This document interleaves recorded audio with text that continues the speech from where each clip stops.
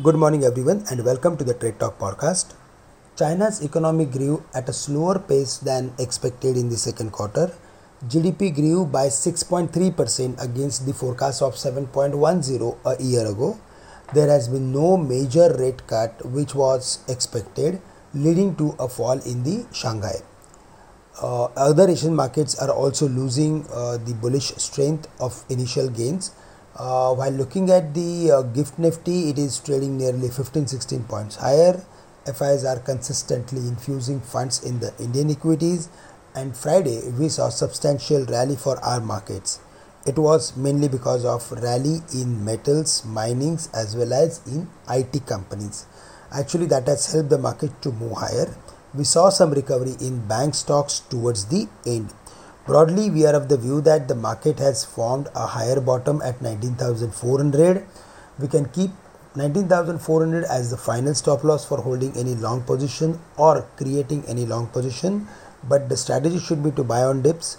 If there is any correction close to 19,530 or 500, we should be buyer with a stop loss at 19,400. Below 19,400, the chances of hitting 19,300 or 200 would turn very high. For the bank nifty, there also 44,500 acted as major support.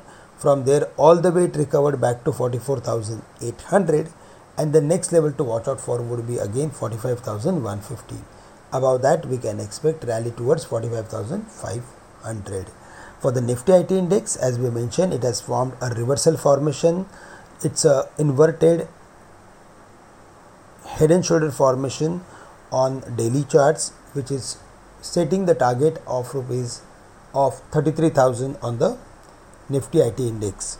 Currently it is at 30,500, and the strategy should be to buy if there is any correction. So again, for IT stocks, we are of the view that now they are sustaining above their important supports, and we can expect further more activity. Broadly, we are of the view that the market are trading higher and FIs are consistently infusing money, so the strategy should be to buy on dips. That's all from my side. With this, I'm ending today's call. Thank you. Have a great day to all of you.